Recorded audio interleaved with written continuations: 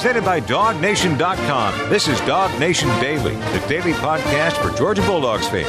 Here's your host, Brandon Adams. I do not like being away from work. I enjoy doing the show. Now, listen, I'm very thankful to have a great family, very thankful to have time off. That's important, recharging batteries. But it's also a situation where I just love my job. I love being here and being a part of that, and I just think it's really fun. So I never leave the show, the kind of live version of the show. I never leave that without a whole lot of thought about what are we going to do in place of me while we're not here. And so today we think we have something really fun. I've told you about that already yesterday. We're going to introduce today, tomorrow, and Thursday. Then on Friday, we're sort of back to live in our normal format, but what we're going to call kind of a DawgNation Roundtable. It's a little bit like the old school Cover 4 we've done in the past. The normal voices that you hear in this show on a regular basis, Jeff Sentell and Connor Riley, Mike Griffith, we're going to bring them on. We're going to have just a chat about Georgia football and some broader topics around college football in general. And we're just going to kind of see where it goes. I already know where it goes. We recorded this last week. I'm very happy with how it turned out and incredibly thankful for our friends like Jay Black and Kaylee Mansell who helped us record all of this, and our DawgNation folks who gave really a lot of their time to be a part of it. I think it's going to be really good. And I think we're going to start with what I believe is a really interesting topic. And that's what can be in store for Carson Beck here in what we think is going to be his final year in 2024. He said it's his last year. Technically, he'd come back in 2025. He's got, COVID year, redshirt year if he wanted it, but he's not going to do that. This is his last year, one final run. And boy, there is a lot that could happen for Beck here this season. Georgia hasn't had a first-round quarterback since Matthew Stafford in 2009. This year, Beck could be that guy. Georgia's only had one Heisman finalist since 1992. That was obviously Stetson Bennett at the end of the 2022 season. Beck could be another here this year, and based on the current posted odds, could be a guy that goes on to win the Heisman Trophy. Well, at least one of our DawgNation team members, Connor Riley, believes those things can happen. In fact, he makes a very provocative comparison between Beck and another all-time great quarterback in the SEC. That stimulates, I believe, a really good conversation with our DawgNation folks. We're going to hit that and other topics here on today's show, and we're going to come back on Wednesday and Thursday with an entirely fresh set of discussion points, once again in sort of our DawgNation Roundtable format. I really think you're going to like this. We wanted to do a little something different with our pre-recorded shows, and that's what we think this is. So without further ado, I want to jump into this in just a moment. But prior to that, let me give a quick shout-out here to our friends at Precision Garage Doors. They've earned a 5-star reputation here in our market area. We talk about 5-star recruits all the time. Well, Precision Garage Door has earned a 5-star reputation because they're serving folks and providing that exceptional customer service in the Atlanta area all the time. And they're showing up on time. They're taking care of people that way. Their phones are also answered 24/7, ensuring that anytime you need to get in touch with them, you're able to do so right away. So whether you need like a garage door replacement, you need a brand new one, or you just need a simple repair, Precision Garage Door is DawgNation's choice to get the job done. They're here with same-day service and anything else you might need. If it's just an estimate, they can help you out with all of that there too. And as I said, Georgia may be all the time, getting all these 5-star recruits, but the 5-star service folks, those are our friends there at Precision Garage Door. And the good news is there's a $29 service fee that's waived anytime you get a repair. So go ahead and check them out today. It's Precision Garage Door, Service of Atlanta, neighborly company. You can visit them online, precisiondoorgeorgia.com. That's precisiondoorgeorgia.com. Request a quote, get to know them. They'll take care of you for all your garage door needs. So for now, it's your Georgia football needs that we care about. Enjoy this first edition here on DawgNation Daily of our DawgNation Roundtable, talking about Carson Beck and so much else. And here on DawgNation Daily, what an event this is, the first of its kind. Our entire DawgNation team, or at least the ones that you most normally hear on DawgNation Daily, participating in the DawgNation Roundtable on DawgNation Daily here this week. I'm obviously taking a little time away from work, lucky to be able to spend some time with my family here, but it's my work family that we also get a chance to enjoy here over the course of the next few minutes. So here's what we're going to do.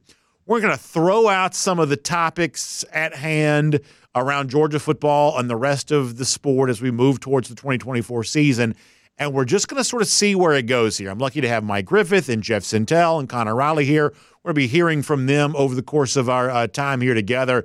And I want to jump right into our first topic here today, and I think that we see Georgia in a little bit of a different type of, mindset than maybe in a lot of other years in the Kirby Smart era because of the presence of a quarterback like Carson Beck, who's arguably going to get more attention to begin a year than almost any quarterback that Kirby Smart has had, and really almost as much as any Georgia quarterback has had probably here in the 21st century. So it's kind of a simple question here about the upcoming year for Carson Beck.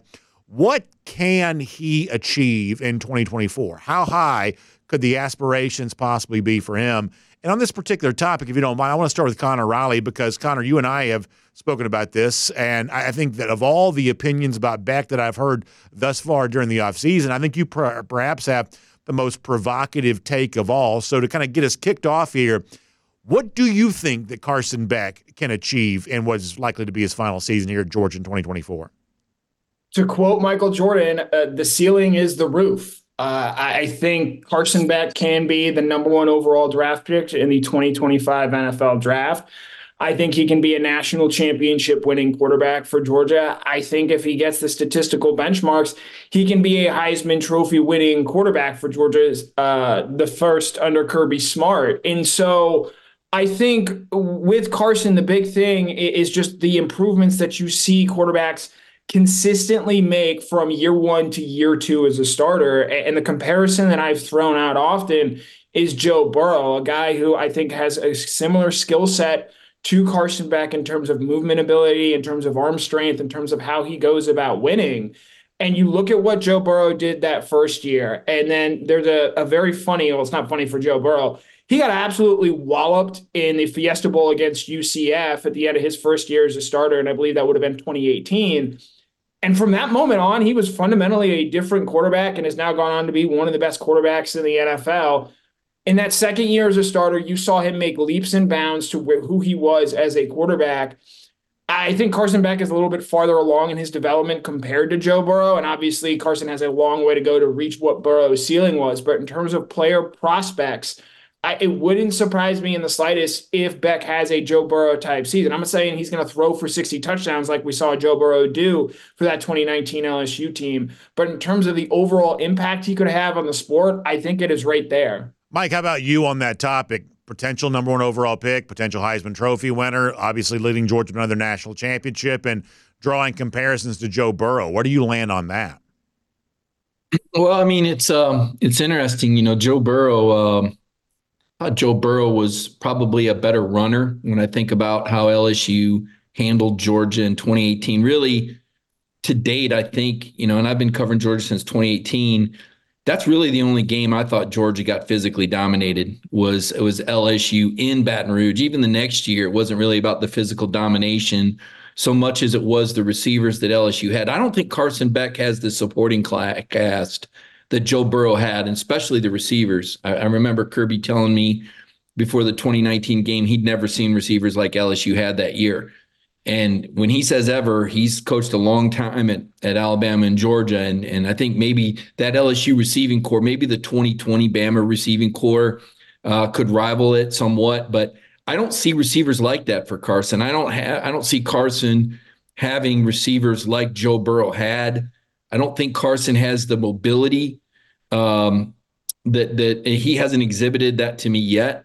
I agree with Connor that if Carson Beck goes undefeated and Georgia wins a title or wins an SEC title when the Heisman voting takes place, I absolutely think he could win the Heisman. I think you saw that with Stetson Bennett. I mean, I didn't think Stetson was the best guy on his own team, but he was one of the 5 Heisman finalists because he was the quarterback on an undefeated Georgia team. So if Carson checks the boxes and has a great statistical year and and Georgia's undefeated and wins the SEC, then I absolutely think he could win the Heisman. As far as being the number one overall draft pick, quarterbacks have great value. You see that. I'm not sure who else is going to emerge. I don't know what kind of year Jalen Milroe is going to have, or even if he's going to be at Alabama. I don't know if he's a guy that you would say could rival him. Jackson Dart, I guess, I hadn't really done a whole lot of prep on the Carson Beck Heisman odds, although I know he's one of the top 3 or 4 candidates. But I would suggest to you that if you put Carson Beck at Ole Miss, we wouldn't be having the same discussion. I think Georgia props Carson up. I think what Carson is going to be able to do will be determined largely on his supporting cast. He's got to have receivers that get open. We saw that against Alabama in the SEC championship game when Ladd and Brock Bowers were at less than 100%. Carson looked more normal and got outplayed by Jalen Milroe in the SEC title game. So I think the ceiling is high for Carson. I think he could win a Heisman Trophy. I think Georgia could win a national championship, but I'm pumping the brakes on the Joe Burrow comparison for now. Jeff, how about for you? And, the topic comes up of comparing to other quarterbacks. I mean, do you see another quarterback in college football for this upcoming season that you would say is obviously better than Beck? Where would you kind of rank Beck among the top quarterbacks in the sport right now? I mean, I guess I would put him like right at the top tier. And I guess my overall thoughts on Carson are kind of, I know we didn't intend it to be this way, but it's kind of a mixture. Excuse me. It's kind of a mixture of what Mike had to say and also what Connor had to say. I kind of want to pump the brakes a little bit about Carson simply because I see him as the floor. Like Connor was talking about this ceiling. I see a floor here for Carson, and I think that's all SEC, all American. I can't push him into the limits of Final Five in the Heisman. I can't push him to number 1 overall draft pick. Part of that is a reason Mike described. Mike described that he doesn't have all-American, all-SEC type receivers around him. He's going to have a great pocket. He's going to have a great offensive line, but I just don't see that. I like the Carson Beck conversation to me. I think it's interesting because it's pedigree. Think about the last time Georgia had a secure starter coming back like Carson, and that was Stetson. But Stetson had skins on the wall. Stetson was a national champion. Stetson was a back-to-back championship game, bowl playoff series, MVP, back-to-back games. That's a lot, but the difference is pedigree. Everybody looks at Carson and says he can be a first-round pick. Nobody looks at Stetson back then and said you could be a first-round pick. Not a lot of people even thought he could be a fifth-round pick. So I think it's just the tier of scouting where everybody looks at Carson and says that's an NFL quarterback. He's going to win a lot of games. He's going to win 11, 12, 13 games for Georgia. So he's going to be right in the shoot match. But you look at other offenses, you look at other programs around the country. I can't, and listen, I would gobble up a lot of Carson Beck futures because I think he's going to play better and have better numbers than he did last year, even without a Brock Bowers. I think these transfer receivers are going to help. But I think I would want to pump the brakes a little bit and just say the floor for Carson still looks pretty good. And that floor for me is an all-SEC quarterback. Georgia hasn't had one of those in a while. And a guy that garners some true all-American recognition as well. Like Carson can indeed go to number 1, top 5 draft pick, number 1 draft pick, Heisman and all that.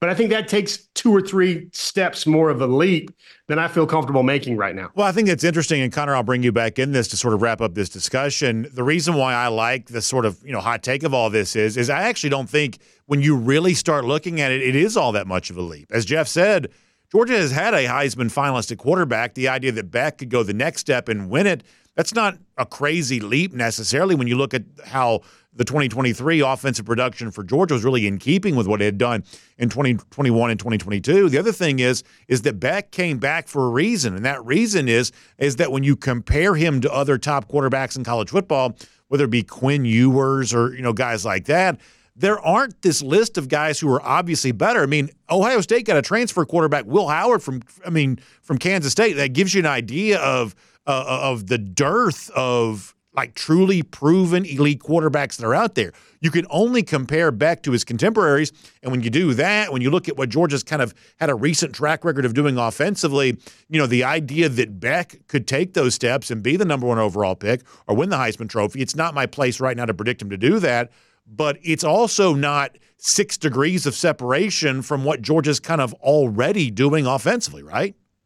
Yeah, I mean, obviously, to Mike's point, Georgia does have some questions in terms of weapons, but I think it's on Carson to elevate those around him. And that was something I don't necessarily know if he was able to do that this past season, but I expect him to do that this coming year. It's a big reason why he came back. And again, you see the leaps that quarterbacks so often make in their second year as a starter. No one had Jaden Daniels as a first-round draft pick entering this season, much less a Heisman Trophy winner. But he goes out there and puts up an elite statistical season and ultimately wins the Heisman Trophy. I think we've seen in this sport enough now to know the value of having a quarterback who's been in a system for multiple years, much less one like Carson, who's now entering his 5th season at Georgia, is undeniable. And so to have a guy like that coming back for another season, where he was an all SEC quarterback last year, earning second team voting.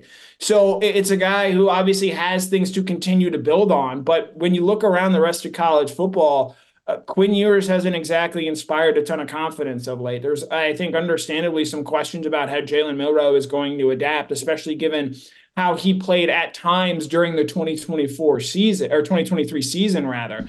Shedeur Sanders is a new offensive coordinator, and Pat Shermer. We'll see how things look there for him out at Colorado. There are a lot of questions among who those top quarterbacks are. And Carson Beck, I think, both has a proven track record compared to some of the other big names out there, while also still having, I think, room to continue to grow and improve in his second season as a starter for this program. Let me move on to another topic here for a moment. Obviously, college football fans, SEC fans in particular, have grown quite accustomed to having their league being treated as the tops in all of college football. It's the kind of thing that a lot of SEC fans take a lot of pride in. But 2024 sort of represents a year of change. In the SEC, that means no Nick Saban and a little bit of a new look for the league.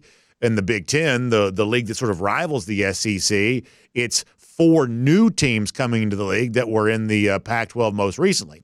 The Big Ten's also got the reigning national champion in Michigan, albeit without Jim Harbaugh as head coach. And thus far, the most talked about team in the offseason has probably been the aforementioned Ohio State. So given all that, I think the motivation to win now for the Buckeyes, the fact that the championship status kind of rests in Ann Arbor, Michigan, and the likes of Washington and Oregon coming in to the Big Ten out of the Pac-12. Mike, do you think the SEC should still be considered college football's top conference, or is there a chance that honor now rests, at least for now, with the Big Ten? Yeah, it's interesting, isn't it, when we've seen the SEC have such dominance in the national championship game with the presence there. Last year, a bit of an outlier, right, with Alabama, their inability to get past Michigan and play for a national title. They kind of dropped the SEC flag. Not used to saying that. But the fact is, in the history of the 4-team playoff, there was only 4 games that SEC teams lost to non-SEC teams in the playoffs, and Alabama was the team that lost all 4 of them, twice to Clemson, once to Ohio State, and once to Michigan. It's a good starting point, I suppose, for a lot of people to make this argument. It's a good topic of discussion. You just kind of go cross-section. Ohio State, Georgia right now, I mean, that's probably a coin flip when you look at the outstanding offseason that Ohio State had, outbidding Georgia for the best safety in the country. I think you would definitely make the argument that Ohio State did better, landed more impact transfers than Georgia did. How many impact transfers does Georgia need? I don't know, but I would put Ohio State and Georgia on the same plane right now. I think Alabama and Michigan are in very similar situations. They met a year ago, very close game. Both teams replacing their head coaches, both traditional powers. I'm going to call that a wash. I'm real high on Dan Lanning in Oregon, but I'm high on Texas too. 2 new schools in the conferences. I'm going to call Texas and Oregon a wash. Speaking of wash, Washington, I'm going to put on the same level as LSU. So, you play that game tit for tat all the way down. You start getting into those middle ranks, and we start talking about teams like Ole Miss or higher middle ranks, I should say, Ole Miss and Tennessee, Missouri. Who do we counter that with the Pac-12? Maybe, I guess, USC. We'll see what they do with Caleb Williams, maybe in Iowa, maybe at Penn State. Continue on down the ranks. I just feel like outside of Vanderbilt, which is an horrible, embarrassing program that shouldn't be in the SEC and wouldn't be if they weren't in Nashville, I think the SEC is more competitive in the bottom half than the Big Ten is. And so for that reason, Brandon, and also the reason that SEC is going to continue to produce more NFL draft picks than any other conference in the country, I'm going to continue to give the SEC a nod, but I don't think it's pronounced as it's been, and I don't think it's going to be as widely accepted as it's been because Michigan was able to topple Alabama in the most recent college football playoffs. Jeff, how about for you? Reigning national champs, bringing in some fairly sizable programs here, a lot of money coming in with the TV deals. How do you sort of stack it up, the comparison between the SEC and the Big Ten right now for college football's future? Guys, I kind of look at it like the great social philosopher Biggie Smalls. I think the Big Ten is going to have SEC power rankings but also SEC problems. Like they're going to beat each other up. Like you look at USC, UCLA, Washington, Oregon. That's a good infusion of juice. But then you've got Penn State, you got Wisconsin, you got Michigan. You've got a lot of guys who are going to beat each other up. Consequently, I'm going to look at the middle. I think Mike framed up the SEC, head to head pretty well there. But I'm going to look at the middle of the SEC where you're going to have, look at Ole Miss's schedule, man. I think they win 10 games. Look at Missouri's schedule. I think they win 9 or 10 games. And those are traditional, like off the beat 4, 5, 6, 7, 8, 9 teams in kind of the middle road of the SEC. And those guys are going to have LSU win type totals and everything else like that. I think the differences in the leagues will kind of come down to how bad Florida's going to be and how much better Auburn is going to be, because those 7, 8, 9, 10 teams in the conference, they're going to have to look a lot better and play a lot better. I mean, if you put them in a round robin like they do in basketball, I'd love to see something like that. The Big 22 or whatever it is now, SEC Challenge, I think the SEC would still come out on top with more wins just because of the amount of resources that are stacked up in each conference, at each team in this conference. Connor, let me bring you in on this because while there's no bigger SEC homer than I am, I truly believe it's the most fun league to watch, but also the league that has the better overall players and certainly the better overall competition. And that said, the recent actions of the Big Ten, I do take it seriously. This league is great at generating revenue. I don't want the SEC to be a national conference, but if the Big Ten does, it's fairly formidable from a challenger standpoint to go out and bring 4 Pacific time zone teams in the way the league has. Michigan did win the national championship. Ohio State certainly seems to have a level of motivation that kind of feels very SEC-like right now because they want to respond to their rival, the fact their rival did win the national championship. I do think the Big Ten has to be taken seriously in a way like, say, the ACC or the Big 12 simply don't have to be. Where do you kind of compare these two league rivals here right now? Yeah, I think for the past decade in a 14 playoff, there's been talk of a Power 5 and a Group of 5. I think right now we're in an era where it's a Power 2 and there's everyone else. I think these programs are going to compete and these conferences are going to compete for top players. I think the additions of Oregon, USC, Washington, and we'll see what happens with UCLA, I do think helps beef up the Big Ten a little bit because in my mind it has been a conference of really 2 teams for the past 5 years. And then there's maybe a drop off there in that middle tier, as has been pointed out. I think, this bowl season showed with Ole Miss and Missouri both beating Big Ten teams in New Year's 6 bowl games, I think shows some things, though those, I would say, Ole Miss and Missouri were perhaps a little bit more motivated to play in those games, and I don't take everything away from bowl games. But I do think that going into this season, I think it's a Power 2 with the Big Ten and the SEC, and then it's really everyone else. And so it's going to be interesting seeing how the Clemsons, Utahs, Arizonas, Florida States of the world try and keep up when the Big Ten and the SEC generate so much more revenue. And I think that just naturally opens up more doors to other opportunities that those programs are afforded. And Mike, I'll give you one final thought on all of this is that I think the one thing in 2024 that people aren't fully considering yet is the presence of home playoff games and how that's going to change a little bit of the way we perceive the sport, specifically with the notion that, college football has never really been a cold weather sport before. Our season, for the most part, ends before it gets really, really cold, even up in the northern part of the country. But as the playoff stretches longer and as the games are played later, and by the way, Big Ten teams have the chance to now host some of these games, I think the presence of cold weather games in a college football playoff time of the year, I think that could be a really big deal if the Big Ten's in a situation where it gets a chance to host some of those games. And so as we get into like the playoff discussion this upcoming year, not just who makes the playoff, but who's hosting games and who's going on the road and kind of what that means for a sport introducing cold weather into the discussion for very late playoff games starting to move forward. I think that could be a really interesting part of the SEC Big Ten comparison moving forward as well. Yeah, I think there's a couple examples of where that could happen. I think some programs in the North may play that card, so to speak. But I also think some of those programs may elect to play their quote-unquote home games in a dome stadium. For example, Michigan State could play at Ford Field. I wonder if Ohio State might opt to play in Indianapolis indoors. They do have that option of determining where their quote unquote home field is. And not only do that, because they're built for warmer weather like Ohio State, which can't seem to beat Michigan in any weather colder than 40 degrees of late or 50 degrees or whatever it is. These teams are built to win championships, and they're built with speed. I think the whole 3 yards in a cloud of dust is sort of out the window. Now, if Wisconsin gets a chance to, I would say host Florida, but Florida's not going to be competitive for a while, so we'll leave them out, Brandon. I know that breaks your heart. But let's say Wisconsin had a chance to host Florida State. I would dare say they would be more comfortable playing the Seminoles outside in December than they would opting to move that game anywhere indoors. Although I'm trying to think maybe I think Minneapolis would be a stretch, but Wisconsin might be a team that would play a cold weather game. I think there's certain opportunities where they would take advantage of that.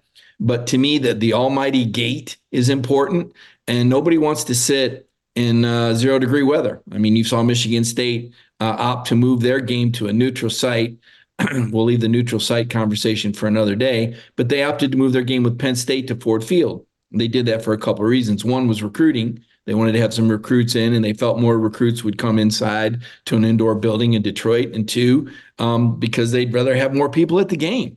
And not a lot of people want to sit outside in East Lansing in November in cold, freezing rain. So I do think that the home field stadium is fascinating. I think it's going to play out awesome in the SEC and in warmer parts of the country. But in other parts where it's colder, inclement weather, I wonder who and when will move their designated home game to an indoor stadium. Topic number 3, and obviously in kind of a roundtable fashion here with a little bit of a look ahead bent to it, we're looking at the class of 2025 and the recruiting battles to be waged.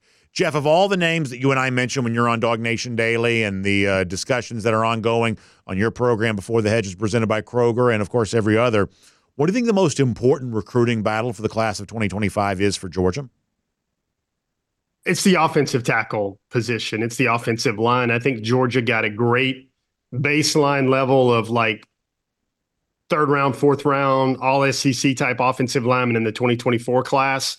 This season, this cycle is big game hunting for the guys that look like, the way Broderick Jones looked when he came out in 2000. The guy that you can point to and you can say, you can get him with a good offensive line coach in college and he's going to be a 1st rounder. I think Georgia and Clemson are going to go head to head with a lot of those guys. David Sanders Jr., I think, is the most magnified prospect, not just because he's the number 1 OT, and not just because he's highly rated as a top 2, top 3 overall recruit by everybody. But I think there's going to be a real battle there. I get the sense that it's Clemson, it's Georgia, a little bit of Tennessee, a little bit of Ohio State. And then you're going to have the confluence of factors. You're going to have NIL. You're going to have outside NIL, collective measures, and things like that. I think that's going to be really important for Sanders because Sanders, my friends, he is a great – I say this all the time, but I look at him with more scouting upside than I did a guy like Trayvon Walker because I think David could be a 1st-round offensive tackle, provided he puts on 30, 35 pounds, 40 pounds. I think he can do that with the great strength and nutrition staff. I think he could be a 5-star defensive end, kind of like Trayvon Walker was as well. Very rare do you see that type of skill set in one player. I think offensive line battles are great. Georgia's going to have to fight off Clemson for Mason Short. They're going to have to fight off a lot of schools from coming in state to take Juan Gaston Jr. I think the offensive line kind of futures. Remember a few years ago, Brandon and guys, when Georgia got Tate Ratledge in the 2000 class, Cedric Von Prawn-Granger in the 2000 class, Broderick Jones in the 2000 class. They got a lot of multi-year starters there, guys that will play a lot of great football for Georgia. And that's what they're going to try to do in this class. I could beat the drum about receivers. We know the receivers these days or NIL recruitments. We can talk about quarterback Juju Lewis and Julian Lewis and how if Georgia can flip him from USC, and maybe Georgia is the odds-on favorite if any school is to flip him right now, you can certainly say that as well. But for me, Georgia football fundamentally is still lines of scrimmage. And, by the way, the line of scrimmage thought pattern you got to think about as well is Georgia currently stands pretty well. They have a commitment from the number 2 defensive lineman in the country. They are trending, a lot of speculation, a lot of that favorite online chatter. Brandon, they have a great shot to also sign Elijah Griffin as well. And that would be the number 1 and number 2 defensive lineman in the country. Georgia's never done that. Nobody's ever done that. And that would also be key. So, Connor, you hear Jeff right there say that he thinks the most important recruiting battle is what takes place along the offensive line, at offensive tackle in particular. Do you agree with Jeff? That's the position to note? No. Georgia's going to be able to recruit well on the offensive line consistently. And Jeff makes excellent points. For me, it's wide receiver. When you look at that position compared to the rest of the roster, Georgia has been unable to recruit that position at a similar level compared to the rest of the team. And I think Brian McClendon is a very good wide receiver coach. You look at the job that like McConkey has had in his development. You look at the job Marcus Roseman, Jack Saint has had in his development. Georgia has no problem developing receivers, and I understand that NIL plays a factor in this, and that Georgia isn't going to quote unquote break the bank with some of these things. But if Georgia continues to fall behind, in my opinion, as I think they already have at the wide receiver position in comparison to some of the other elite programs, it's going to become hard for them to win those big time games. I think the lack of an elite wide receiver in that game against Alabama, as Mike pointed out, hurt Georgia in that standpoint. And like Dylan Bell's developed into a fantastic receiver. But a guy like Travis Smith from Westlake is someone that, in my opinion, Georgia absolutely needs to land in this class, because he has been, to this point, I think, receptive to what Georgia's pitch has been. And we'll see, how much NIL becomes a factor in that there. When Georgia has someone like Travis Smith in their backyard and someone who they have put in a lot of work in on the front end, they, in my opinion, have to go out and land him, because I think they've shown they're not going to go land, 5-star players like they have consistently at the offensive line position, specifically offensive tackle, on the defensive line, at inside linebacker, cornerback there as well. I think at that wide receiver position, Travis Smith, in my mind, if Georgia's able to go in and land him, an extremely talented player, I think that's a sign to go in the right direction, because wide receiver recruiting, it's not just a Brian McClendon issue. This has been an issue that has plagued Georgia across the entirety of Kirby Smart's time in Georgia. And so I think it's something that, again, you're not going to win every battle, and I understand that, but you need to win enough. And I think Travis Smith in this class represents that. Mike, I would ask you, Jeff mentions offensive line, Connor mentions wide receiver. If I were to answer my own question, I would mention defensive line. And that was an area in which I think that Georgia needs great improvement based on the way the production worked out in 2023. But no one's mentioning Julian Lewis, the 5-star quarterback recently classified to the class of 2025. Are you surprised that Lewis's name hasn't come up in this conversation yet? I am, but you just brought it up, so you stole my thunder. Absolutely. It starts with the quarterback. Carson Beck was not able to put Georgia on his shoulders in the SEC championship game.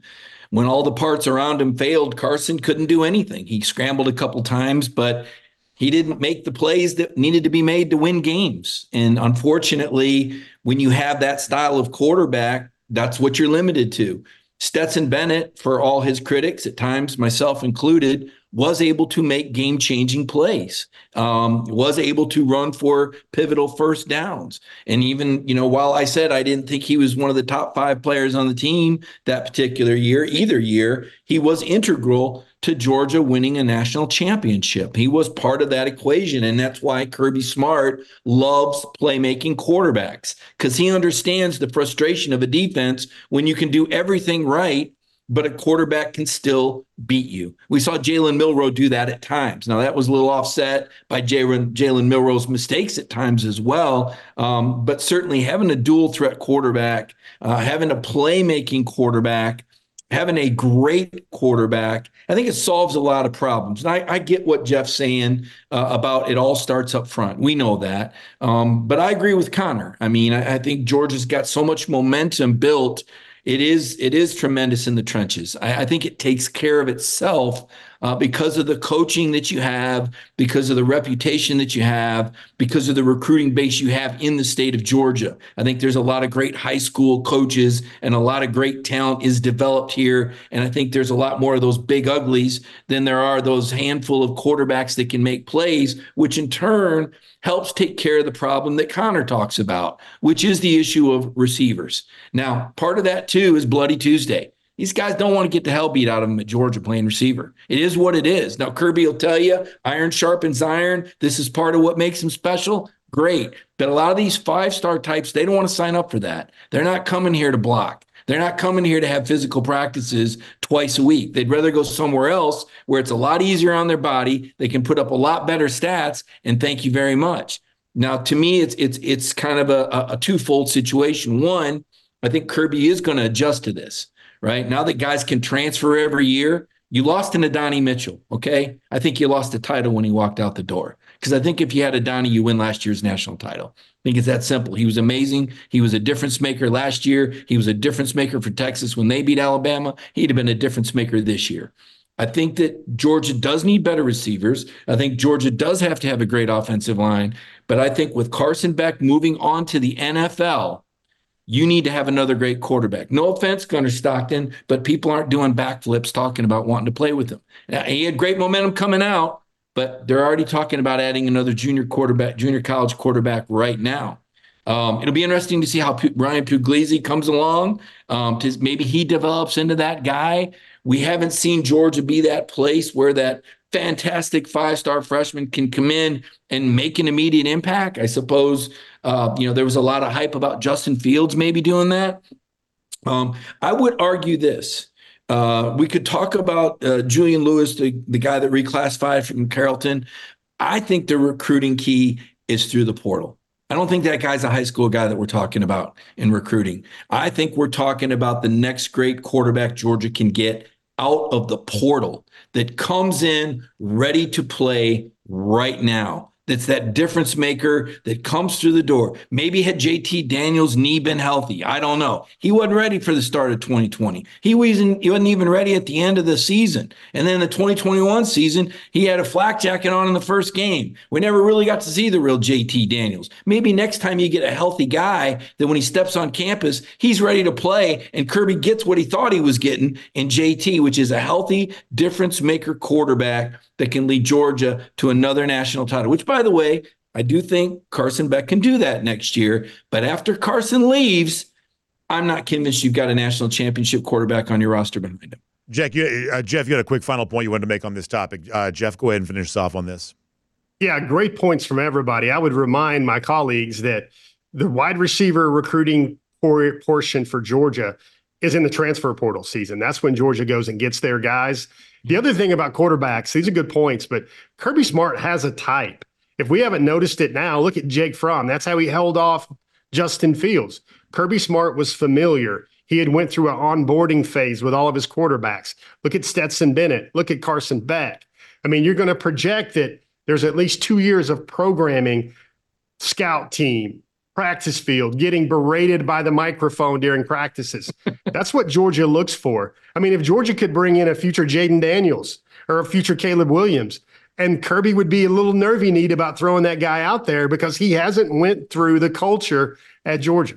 All right, we're going to have another topic to close things out here in a moment. Let me remind folks, though, as well, it'll be kind of our version of transferring into cruising, or speaking of transferring, transitioning into cruising around the SEC, courtesy of Royal Caribbean. And all of this conversation that we're having right now, a big part of our DawgNation cruise coming up in April there, too. And there is still time for you to join us there on that. Jessica Slater, great travel agent, specially selected for us by Royal Caribbean. She wants to give you a chance to do that. By the way, you see Crown's Edge right there on Icon of the Seas if you're watching on video. I did that. I was brave enough to get that done. I was actually pretty proud of myself for doing it. That was a lot of fun. And it's a part of all of the family-friendly fun that Royal Caribbean has, a part of all of its cruise vacations, including Allure of the Seas coming up with us in April. So Jessica Slater is a great travel agent. She can tell you all about it. You can give her a call, 770-718-9147. That's 770-718-9147. You can also email her, jslater@dreamvacations.com. Just tell her, I want to be with BA, I want to be with Mike, I want to be with Jeff, I want to be with the DawgNation team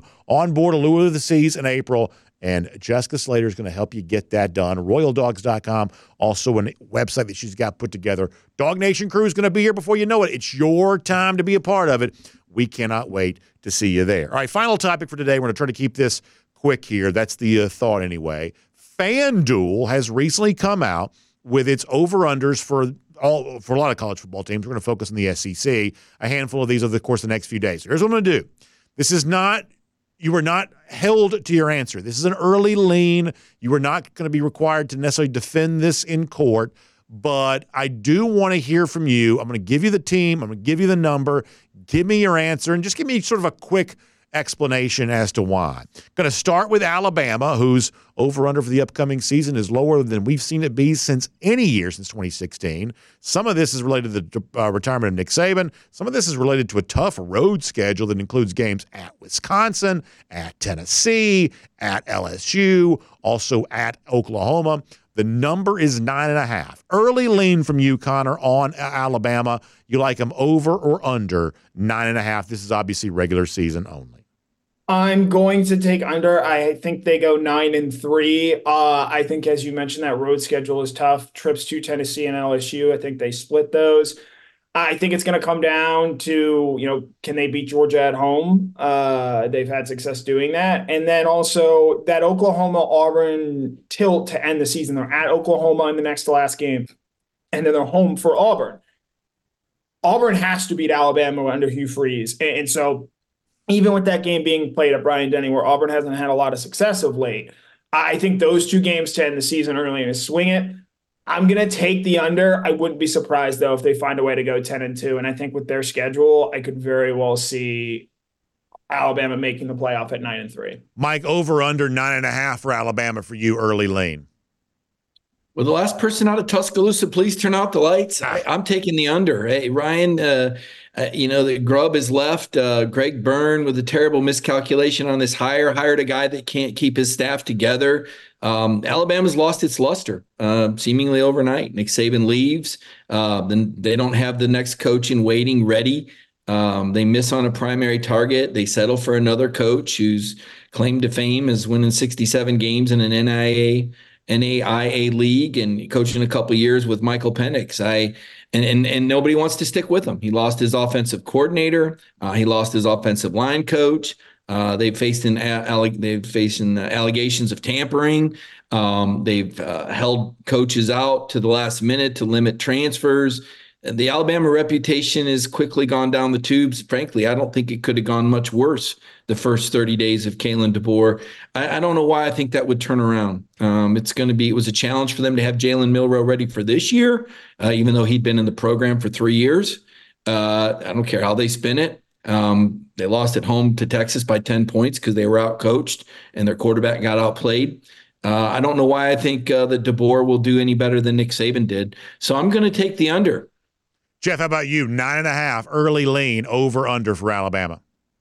So I'll admit, this is diabolical what's happened with Alabama. I know a lot of high school programs that are slightly steamed about what's been happening here with waiting and delaying these decisions. Part of me really wants to say over because Alabama has more talent than anybody that they will see on this schedule except for maybe two teams. But the thing is, losing that continuity, losing all those coaches makes me go under. I would also lean under there as well. A lot of this is related to what I mentioned before. That's a lot of tough road games. I mean, none of them are unwinnable, but kind of piling up a little bit for a first-year head coach. My lean for now would be to the under. Same total for LSU at 9.5. This interesting here because if you look at the LSU schedule overall, a little more manageable than some of these SEC teams perhaps would be.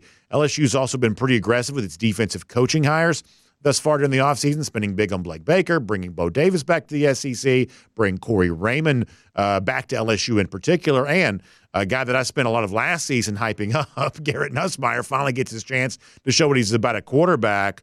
How about you, Connor? Early lean on LSU at a win total of 9.5. I am going to take under there as well because after hearing everyone else on this panel take the under with Alabama, I'm going to take the over there. I'm going to change my pick. So give me over on Alabama at 10 now and give me under at LSU at 9 because of it. Connor playing this like it's a go with the flow here. Mike, how about for you? Early lean, we're not on the record here. This is not going to be a social media graphic. This is just, just friends talking for now. Early lean on LSU, 9.5. Yeah, interesting schedule for LSU with USC and UCLA. You don't usually see those two teams in a non-conference pairing, but I think LSU wins both of them. You go down the schedule: Alabama, Ole Miss, Texas A&M, Oklahoma. Used to say Florida was a tough game, but now it's a W. Arkansas, South Carolina, manageable. Losses to, I would say they split the Alabama, Ole Miss. That's a split to me. And then maybe they lose another one along the way. That's 10 wins. And Brian Kelly, I'm going to take the over. Yeah, I like the over on LSU here, too, partially because I do think Nussmeier's a good quarterback. I do like the coaching hires they've made defensively. I hyped him up last year, so I don't have a ton of, credibility to kind of do that again. I'm not going to pick them to win the national championship, but I do believe they're probably being under-discussed compared to, some of the other teams in the SEC that are perhaps currently getting more attention. Jeff, how about for you? Over, under, 9.5, early lean on LSU. Yeah, I'd go over. I'm getting a little choked up here. I liked your remark about Connor. It did feel like he was channeling his cover four by looking at the cars in front of him and zigging and zagging depending on what they're doing. I think LSU has to be better. I think there's a lot of easy wins. Mike just went blow by blow down the schedule. I think they'll probably beat one of those teams in the block of Ole Miss and Alabama. That's how I think they get over 10. All right, final team for today. It's Florida, and over-under at FanDuel of 5.5 here right now. And I got to read this to y'all. From November 2nd through the end of the season, this is the November schedule that Florida's playing. It's Georgia neutral, at Texas, LSU, Ole Miss, then at Florida State. I honestly don't think any team's ever had a month like that ever. Now, there's also a chance that some of that doesn't feel quite the same now as it appears to, or should say doesn't feel the same then as it appears to on paper here right now. That's the toughest month of a schedule I think I've ever seen any team perhaps play on paper. I'm an easy under on this at 5.5, whether that's sucker bet or not. Connor, how about for you? Early lean, Florida, 5.5. Yeah, I'm going to take the under there, not just because Florida's, I think, recruiting class kind of fell apart a bit at the end there. I know they keep DJ Lagway, they keep LJ McCray, but it's not just that tough stretch after the bye week. They play 11 Power 5 teams on their schedule this year. Every Power 5 team in their own state, by the way, too. Yeah, there are literally no breaks in this schedule. And so, you hope with a third year of continuity, Billy Napier takes steps forward, but I just don't think we've seen that. And you saw them go backwards in year two. And I don't know, looking at this schedule, that you see steps of encouragement moving forward. There's going to be a lot on the plate of Graham Mertz. And if Florida struggles early, I know there's going to be a lot of calls to turn to DJ Lagway, but with what they close with, I don't know if that's the kind of stretch you want to introduce a young quarterback to. Yeah, especially if you have an interim coach during that period of time. That's no fun at all. Mike, how about for you? Over, under 5.5 for Florida, early lean. It really comes down to that opener. Looking at the schedule, they play Miami at home. That should be a winnable game, I guess. Miami's kind of one of those Jekyll and Hyde teams, but after that, okay, you got the win over Samford. That's next. They got Texas A&M at home. I think they could beat them. That's 2. At Mississippi State, that's certainly a win, I would think. 3. Home against UCF is 4. So if they beat Miami, that's 5. And then they would have to win at home against Kentucky. That'd be 6, right? So to me, that Miami home game and the Kentucky home game, do we think they could sweep those two? Because I'm with you. After that, they don't win another game. They don't beat Georgia, Texas, LSU, Ole Miss, or Florida State. It's a tough bet. I think it comes down to Miami. In the real world, I would pass on this. It's that close. For the sake of this panel, this discussion at this time, I'll pull a Connor Riley. I'll take the over just because I think Jeff's going to go under as well. By the way, I think that UCF is a better team with a better coach right now. So I would be careful about giving that an automatic win. And in the case of Miami, I'm not 100% sure about this. I believe they have the highest projected total in the ACC for this upcoming season. So a little bit of love here thus far for the Hurricanes, perhaps surprisingly. But Jeff, how about for you? 5.5 for Florida, your early lean there. Yeah, I think 5's the key number. You hit on Miami. Miami futures have to be strong this year. They've built for the offensive line in the trenches. If they're ever going to be good up front, it needs to be this year.